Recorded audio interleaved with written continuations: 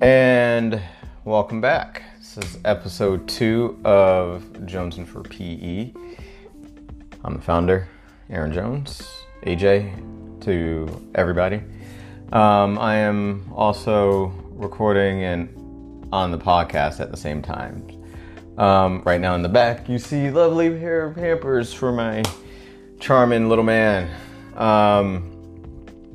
So right now, the topic of the day is professional development, reflecting on your teaching, whatever you want to call it. One of the things that I was thinking about this morning was which professional development workshop I went to that has helped me become better at teaching.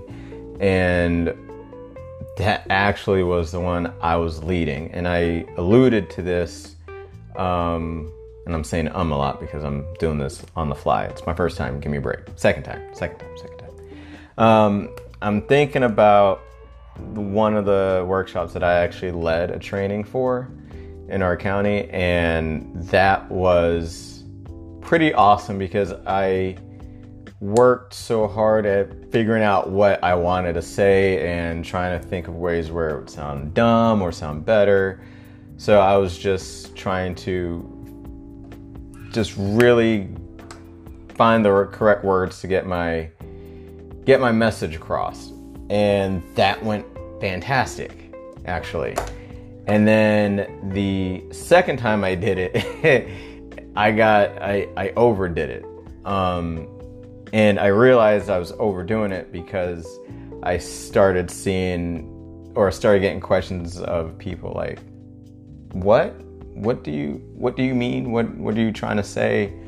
Do you want us to do this? Do you want us to do that? So I realized that after I did that, I started thinking, maybe this is what my students are going through. So after I did that, every time I give said directions, I try to make sure that it's concise, that it's short and sweet and to the point.